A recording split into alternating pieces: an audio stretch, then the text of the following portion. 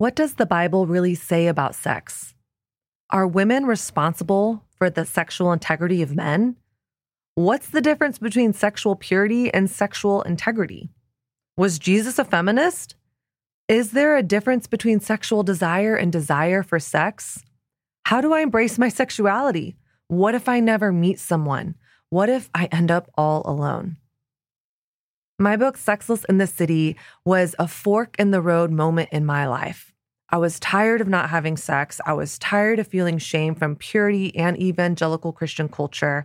I felt like a victim to Christianity. I had no idea why I wasn't having sex outside of I thought somewhere the Bible may have told me so. But it really was no longer compelling enough to keep my pants on, if I'm being real. I needed to figure out what I believed about God, sex, intimacy, gender roles, and really everything in between, and why. Sexless in the City is that journey. So whether you're single, dating, married, a parent, I believe that this book can encourage, equip, and support you. So check out Sexless in the City anywhere that you buy books, from Amazon to Kindle, Books A Million, Barnes & Noble. I would be so honored to have you on this journey with me. Welcome to the Refined Collective podcast. I'm your host, Kat Harris, and I'm just so glad you're here. This podcast is designed to dig below the surface. We're going to talk about everything from life to love and pretty much everything in between. So go ahead and leave that Superman cape of having it all together at the door, because life is freaking messy. Don't I know it? Now, not only are we going to be real, we're going to have some fun too, because Lord knows I will find any excuse to bring up Beyonce or the latest episode of The Bachelorette. So if you're a new friend, welcome. Make sure you're subscribed to the Refined Collective podcast on iTunes. And if you're an old friend, welcome back. And would you do me a quick favor? Hop on over to iTunes, leave us a 5-star rating and written review. I would be so grateful. Finally, if something stands out to you in this episode, go on and slide into my DMs on Instagram. I love hearing from you. It's at The Refined Woman. Now, let's go ahead and get to it. Welcome to the Refined Collective podcast. I am your host, Kat Harris, and welcome to part 2 of the conversation. What does the Bible really say about sex? Because honestly, what the F does it really say? I really want to know. I wanted to know. I'm glad that I really have looked it up and do know, and I'm excited to share it with you. Before we get into that, a few things. Thank you so much, Newsstand Studio here at Rockefeller Center here in New York City, for holding the space and producing and sponsoring my show. I am like a giddy schoolgirl. I'm very, very thankful for your support. So thank you, Newsstand Studio. Over the last 5 years, I've fallen in love with skincare. My only regret is I wish I would have started focusing on it earlier. Today, I get to talk to you about Swedish skincare company Foreo. Foreo exists to reinvent beauty and wellness by offering an ever-expanding range of innovative devices that instill confidence and provide a different kind of power to the one using it. The power of beauty. Now, Foreo strives to transform the world by turning daily routines into vibrant rituals. They celebrate the beauty of aging gracefully, and their innovations make the perfect skincare partner for any stage of life. Now, here's where it gets exciting. Foreo has bundled their best-selling devices into a luxurious set exclusively for Amazon shoppers, featuring the Luna 3. You can choose the Luna 3 bundle that best suits your needs and skin type, whether you have normal, sensitive, or combination skin. Also included in this Amazon bundle is Foreo's UFO Mini and Call It a Night UFO Activated Mask. These 3 products together are the trifecta and will have your skin glowing and radiant in 90 seconds. Now, this set is valued at $307.99 and retails on Amazon for $249. But for my listeners, you get the coupon code REFINEDC50, and you can get the entire at-home facial set for $199. So head on over to Amazon.com and use the coupon code REFINEDC50. Last week, I shared the story that led me on the journey of digging into the Bible and literally looking up every verse in the Bible that talks about sex. Because honestly, I was almost 30 at the time and I was having a real hard time keeping my pants on. And quote unquote, because the Bible told me so, it didn't really feel compelling enough for me anymore. And I didn't really know if the Bible told me so. All I really knew was a set of rules and scripts given to me by church culture. And so I needed to find out for myself what the Bible actually said about sex. And then I needed to decide, do I care what it has to say about sex? Does it have anything compelling to say about intimacy or sex inside and outside of marriage? So part one, which is last week's episode, I unpack a lot of the New Testament teaching on sex. And I offer you questions like, what is sex? How do we define sex? How do you know when you're having it? And I navigate you through some 20 plus passages in the New Testament that talk about sex.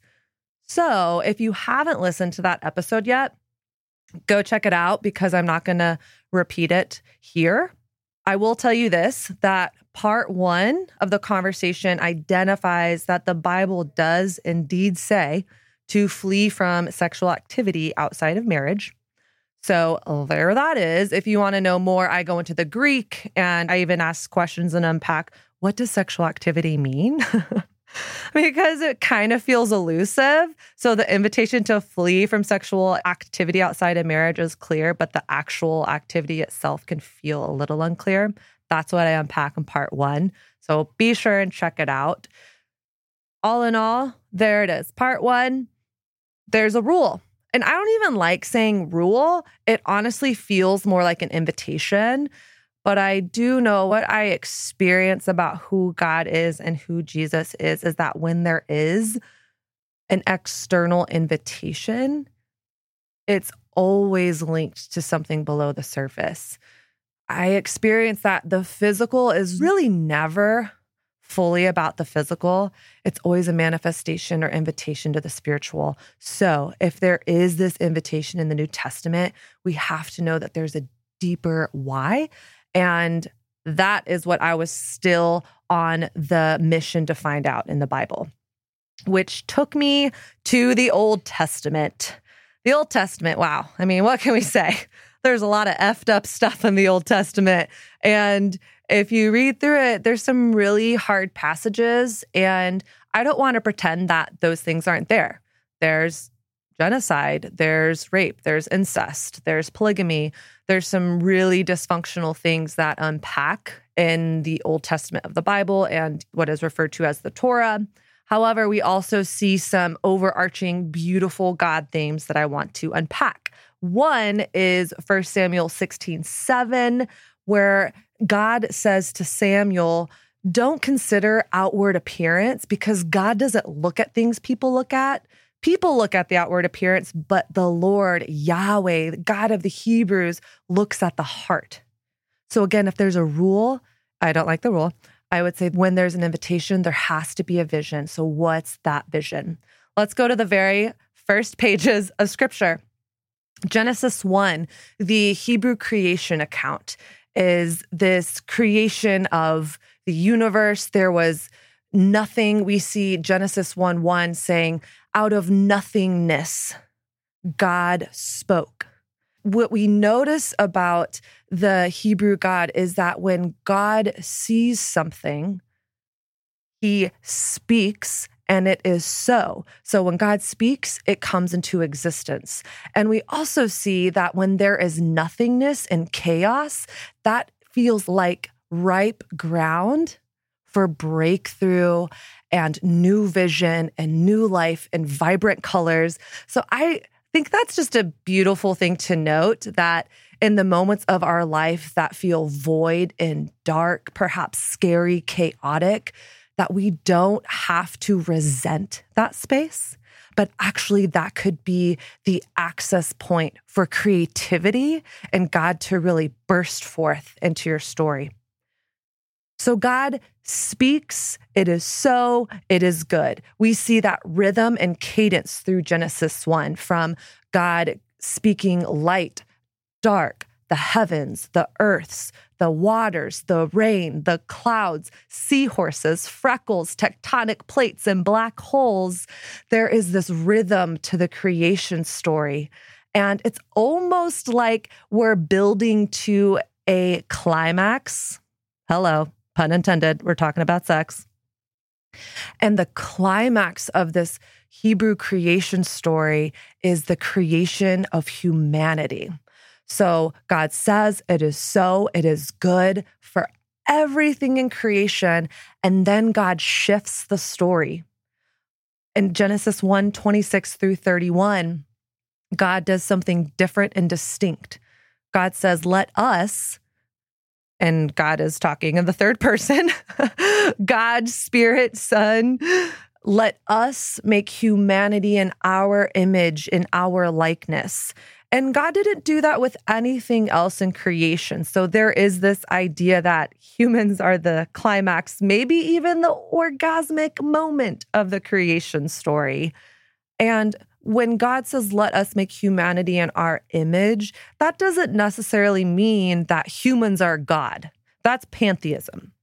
What it means, the Hebrew there, is that humans are like mirror reflectors, reflecting the divine image, the divine spark, the God breath is pulsing throughout humanity because we exist. So from the very first page of the scripture, humanity is infiltrated with goodness, with value, purpose, dignity, creativity, all of these things, which here's what's interesting to note. So much of how we start the God story starts with how broken we are, how our bodies are bad, how our desires are bad. But actually, the beginning of the God story is that we are good. And not just that we are good. The text in 1:26 through 31 says that we are very good. God doesn't make bad things. I just think it's an important thing to say. You don't have to scroll very far down your newsfeed to find a story about the restorative effects of collagen. It's all the rage, but it's also way more than just hype. You can get the very best collagen on the market from Ancient Nutrition. Now, I've used collagen for years. I typically use it in the morning in my coffee, and it was one of those things that a few of my friends started using, and I honestly didn't know if I would see a noticeable difference in my life, but y'all, I totally did. And I continue to notice a difference in my nails, my hair, my skin, the glow of my skin that you guys are constantly asking me about on Instagram. That is all due to things like collagen. Now, Ancient Nutrition is an incredible company that has one goal: to transform the health of every individual on the planet with history's most powerful superfoods. Whether you want to improve your body, sharpen your mind, or just feel like your best self, Ancient Nutrition makes supplements that get real results you can see and feel.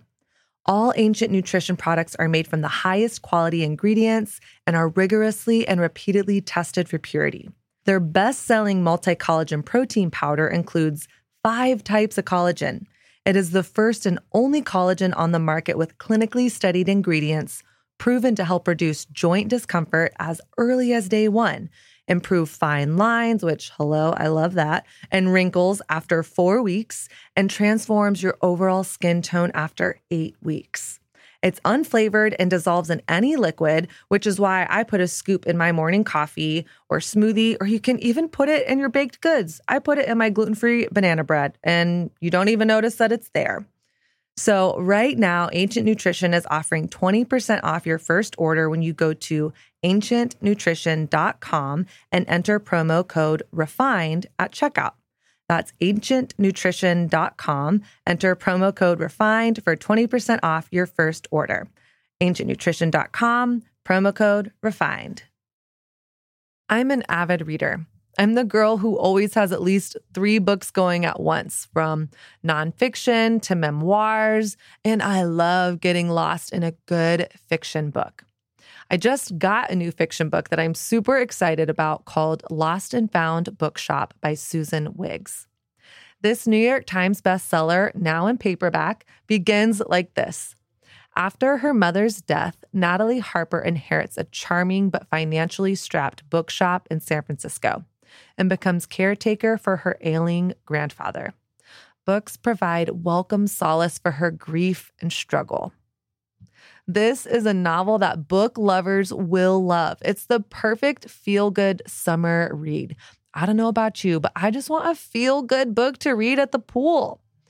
People magazine calls the book a feel-good family saga, a charming tale about the silver linings of unwanted detours. This is perfect for readers of Jennifer Weiner, Emily Henry, Amanda Iyer Ward, or even Jojo Moyes. This is a great pick for book clubs and also really great to enjoy on the beach, at the lake, on vacation, or just in the comfort of your own home with a glass of wine. You can grab Lost and Found Bookshop wherever books are sold or find more at SusanWiggs.com. That's SusanWiggs.com. Moving on. Humanity is created. There's a calling on humanity to create and fill the earth and to make it flourish and to be creative and to lead well. And then God creates Adam and God puts Adam to work. And Adam's job is to name all the animals, which I don't know if you've seen those TikToks of people making fun of different animal names, but I think it's funny. Anyways, Adam is naming all the animals and he's lonely. And God acknowledges in this time when Adam is working and Adam is alone that it's not good for humans to be alone. And still, God doesn't instantly gratify that desire. It's almost as though God wants Adam to know what it's like to have an unfulfilled desire and longing and to sit with it, as opposed to, I want, I get, I'm entitled to it. Instant gratification. I want what I want when I want it, and I want it yesterday. There seems to be something here for waiting and having a delayed gratification and a desire unmet and sitting in trust that this creator of all things will somehow in some way fulfill that desire. So we notice sort of right from the get-go that this Yahweh, the God of the Old Testament, is in no rush. And then God puts Adam to sleep. And you know the story, most likely. God puts Adam to sleep. God pulls a rib out of Adam and begins to fashion and form an altogether separate being. Someone that's altogether different and other than Adam. And this being is woman. And God calls this woman Eve. And God brings woman to man when God is done building her, fashioning her, forming her, creating her.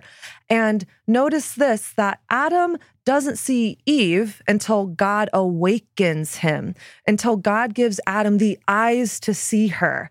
And, I think sometimes as women especially, we wonder why we're single and why does this not guy see me and where are all the guys? Maybe instead of complaining that there's a lack of single men in your community, what if you started talking with God about awakening the person for you? Because Adam doesn't see Eve until God wakes him up. So what happens when God finally awakens Adam? I love this. The very first poem, this creative expression happens when Adam sees Eve for the first time. I imagine him like jumping up like in a Broadway musical and saying, oh my gosh, at last, bone of my bones and flesh of my flesh. Adam's only plausible response to meeting and experiencing this altogether separate woman was poetry and art. Love does something to us. When we collide with love, it creates new things. You might even be surprised that you want to sing poetry when you meet someone that you're enthralled with. So the very first thing that Adam does is publicly acknowledge Eve's infinite value and worth. Now we move on. We're now into chapter 2 of Genesis, of this creation account. And there's these tiny little verses. I bet I've read them 1,000 times. Like I said before, I was a Bible major, but in this specific journey, in my sex journey, something pinged me about this verse. So here's the verses. Genesis 2:23 says, Adam says, "This is now bone of my bones and flesh of my flesh. She will be called woman." So then 24 says, "That is why a man leaves his father and mother and is united to his wife, and they become one flesh." AKA Adam knew Eve in the biblical sense. They had sex and they were naked and they felt no shame. So from the very first pages of the scripture, we see the precedence of sex is post-marriage. And the Hebrew word there for them knowing each other. So when you see the word know, like Adam knew Eve, or we see in 1 Samuel 1, when Hannah and her husband Elkanah know each other, that means sex, okay? The Hebrew word is yada.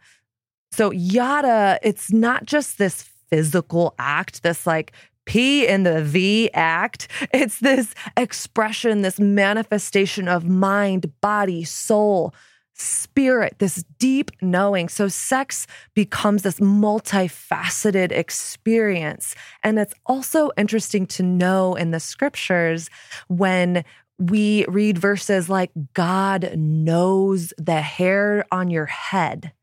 God knows you. Yada is the same word used there. So there's this deep, deep knowing, this deep knowing between God and humanity and in the husband-wife marriage relationship. It's this yada word. It's almost as if we can't talk about sex without talking about God, and we can't talk about God without, at some point, acknowledging sex. And thank you, Rob Bell, for writing your book, Sex God, where that thought comes from. Now, here's what stood out to me about Genesis 2:24-25. When they leave their mother and father, they're united, become husband and wife, they have sexy time.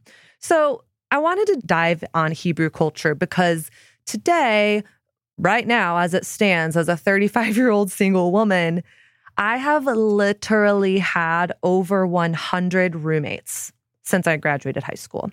It is not an exaggeration. I have had over 100 roommates from the time I was 18 to 35, okay? That's a lot of people. And yes, moving from high school to college is this rite of passage and moving out of your parents' house. But for us, we move in and out of houses and apartments all the time. And it's kind of not this big deal. At least the whole city doesn't really know about it. But in Hebrew culture, you move out of your house once.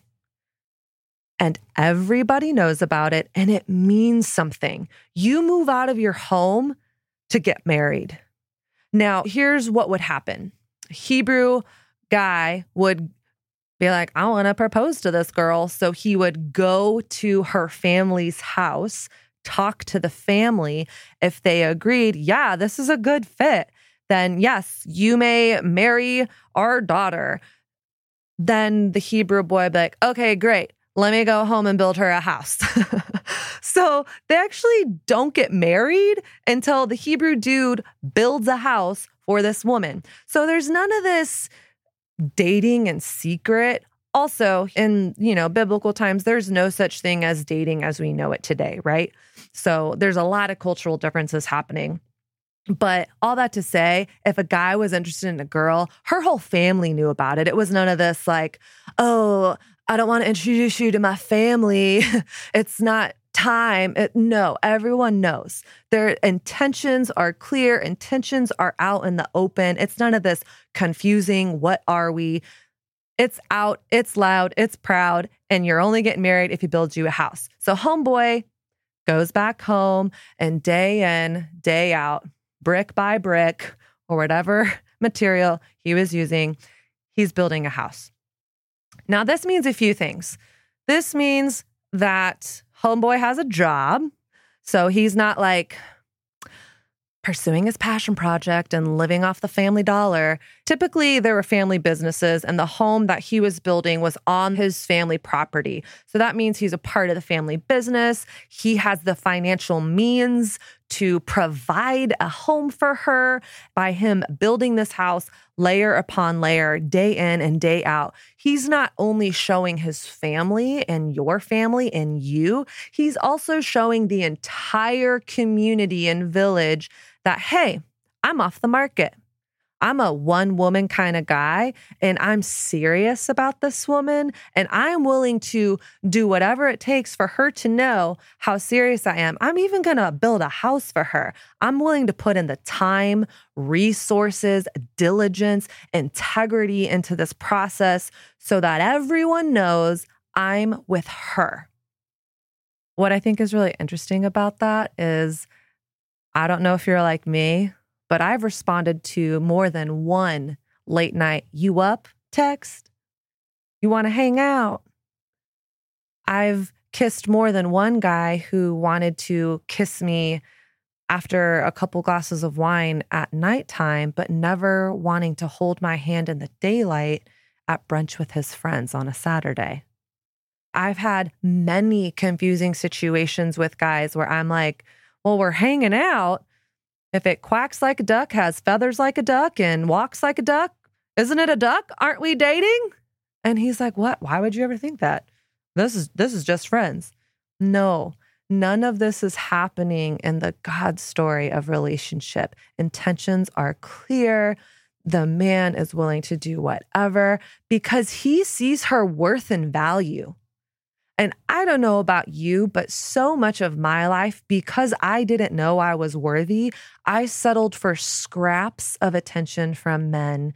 And I felt like, you know what? I should just be lucky that guy's looking at me. Something feels better than nothing, so I'll just take what I can get. But from the very beginning, that's not the vision that God has for humanity and relationship. He's like, no.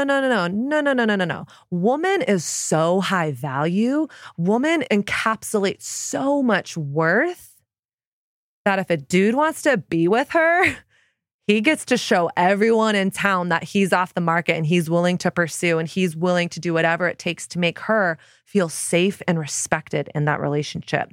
I don't know about you. I want a relationship like that. I want a sort of Genesis 2 type of love. Also, I don't know if you've dated this type of guy. I call him the I'm gonna guy. You know, the guy who's like, oh, yeah, I'm gonna take you out. Or, yeah, I'm gonna apply for that job. Or I'm gonna go to the gym. I'm gonna work on that addiction, whatever it is. But guess what? They don't do it. Maybe you're an I'm gonna person. Guys aren't just I'm gonna. But I don't want to be with an I'm gonna. I want to be with a person who is their word and who is willing to perhaps delay some sort of gratification and desire to put in the work to build a solid foundation. The Hebrew man was literally willing to build a physical foundation of his commitment to this woman. And remember, like I said a few minutes ago, the physical is never about the physical. It always is a manifestation or an invitation to the spiritual. So am I saying, man, the Hebrew dude is a multimillionaire and he's a CEO of a business and you should only date someone who has a ton of money, who is going to financially provide for you? I'm not saying that. I'm saying there's a heart behind a person who is ready to be in a relationship, who is willing to put his money where his mouth is. Now, after all of this, Adam and Eve get married. And the text says the two become one flesh. So their souls become one in marriage and their bodies follow suit. And they hold fast to each other and they're naked and unashamed. And even God is in their midst. So this whole religious narrative that makes sex and sexuality and eroticism taboo and gross and yucky, that's not from the pages of the Bible. We see from even the Hebrew creation account, there's this erotic rhythm to the creation account with humans being the climax of creation and then God really unpacking, here's what this beautiful sex life can look like in the midst of a safe, trusted, respected relationship. It's almost like God is kicking off the God story with this beautiful, intimate marriage and sexual encounter. It's like God is saying from the very beginning, this is the type of relationship I want for you. Now, I've been ghosted, stood up, cheated on, breadcrumbed, friend zoned, heartbroken, and seriously, every single freaking thing in between. But reading Genesis 2 woke something up in me. God may have awakened Adam to Eve in Genesis 1, but God woke something up in me.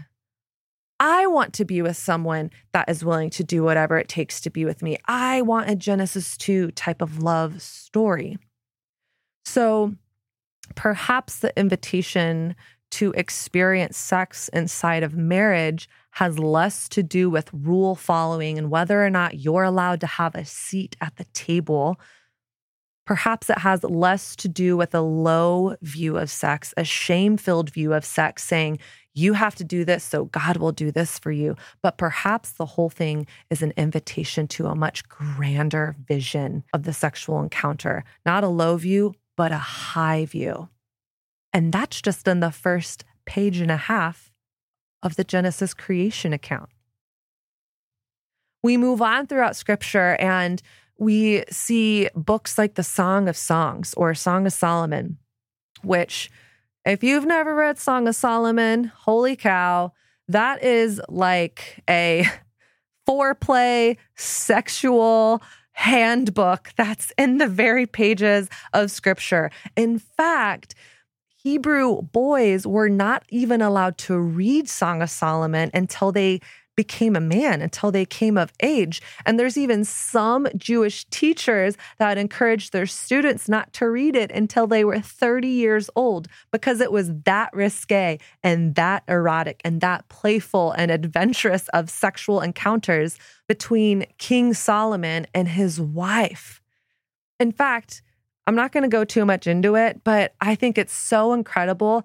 The text of Song of Songs starts with the bride saying, let him kiss me with the kisses of his mouth. A few verses later, she says, come to my garden. So basically, we have a woman who is empowered and feels so safe in her sexual encounter with her spouse that she's able to give informed and enthusiastic consent. And she's saying, by all accounts, dude, I want you to go down on me. Yeah, like they're referencing oral sex here in Song of Songs. And what I think is so beautiful about this Old Testament account of Solomon and bride marriage is that from the very first breaths of the passage, it would seem as though the female body and pleasure and consent is very high priority, which would also debunk so many of the painful narratives and religious institutions that makes women not as sexual as men, or says that, if you want to be a good wife or a godly wife, you better keep him fed in the kitchen and sexed up in the bedroom. No. The Hebrew God says, no, the woman's going to say, this is what I want. I get to have pleasure. We both get to have pleasure. And the cool part of Song of Song is, so then he reciprocates and then he says what he wants and it unfolds. And then their community, their friends say, you guys be drunk on love off of each other. And I always wonder if that's where Beyonce came up with her song, Drunk in Love. Hello, it's right out of Song of Song. But you see again that their relationship is nothing hidden. In fact, people are so for their marriage relationship that they're like, yeah, guys, go have sex. Don't hang out with us. Go be drunk on love off of each other. And I love that that is the precedent that is burst forth into Scripture. So no, I don't see a pattern of women being oppressed or women being less than or women not allowed to be sexual in the way that men are in the pages of Scripture. I see a God vision for sex that is robust and beautiful and deep and rich. And it was transforming to me. So There you have it. I want a Genesis 2 type of love. And there's more. I'm not going to go through every book of the Old Testament of Scripture to kind of cast the Old Testament biblical vision and precedence of sex. But those are two that really, really stood out to me and actually go way deeper into the Song of Solomon story in my book, Sexless in the City. So for now, here's what I want to leave you with. What are your thoughts on sex after listening to part 1 and part 2? What stood out to you? What resonated? What felt surprising? What, after hearing this, do you disagree with? Is there anything that makes you feel uncomfortable? What questions do you still have? What do you think about this Genesis 2 type of love? And here's again what I want to say is by me sharing this stuff with you, this isn't me saying, if you don't do it my way, if you don't listen to what I'm teaching about the Bible, you are wrong, you are bad, get out of here. This is just me sharing parts of my journey of figuring out, do I want to wait until marriage to have sex? Why or why not? And yes, the New Testament invitation was helpful for me because I was like, oh, it actually is really clear. Like the biblical invitation is no sex outside of marriage. That is clear. But that's not what impacted my heart. What impacted my heart was experiencing this robust, freeing, abundant, safe, mutual respect, mutual honor, mutual pleasure vision that was cast in the Genesis 2 story. For me, experiencing that changed everything. I want to stand high in my worth and be connected to that in my relationship. And to be frank, when I started this journey, I thought, oh, I'm for sure going to end this journey and totally have sex in my dating relationships. In fact, I went on the journey to find a way in Scripture where I could prove and justify me having sex in my dating relationships. And I feel like the big cosmic joke was on me. Like I kind of have ended more conservative than when I started. And there you have it. That's what happened. All right, here's what I want to ask you. First, go through those questions that I mentioned a few minutes ago. And if you have any specific questions, because there's a lot more here, right? Like we're just scratching the surface. Please email social@therefinedwoman.com because I'm happy to do more episodes like this and I'm happy to unpack more. I kind of don't want to do these all the time because I don't want you to feel like I'm necessarily preaching at you. But I love theology. I love digging into Scripture. I love digging into the Hebrew and the Greek and the Aramaic. So let me know your questions, social@therefinedwoman.com. And if you really love this podcast, if it's been a gift to you, I would love to invite you to support our Patreon. Go to patreon.com/therefinedcollective and you can help fund The Refined Woman for as little as $5 a month. And I even put out weekly VIP exclusive video content just for the Patreon community. Patreon, if you are a part of our Patreon community, thank you so much. I love you. Bless you. Have a good day. All right, guys, until next time, talk to you soon.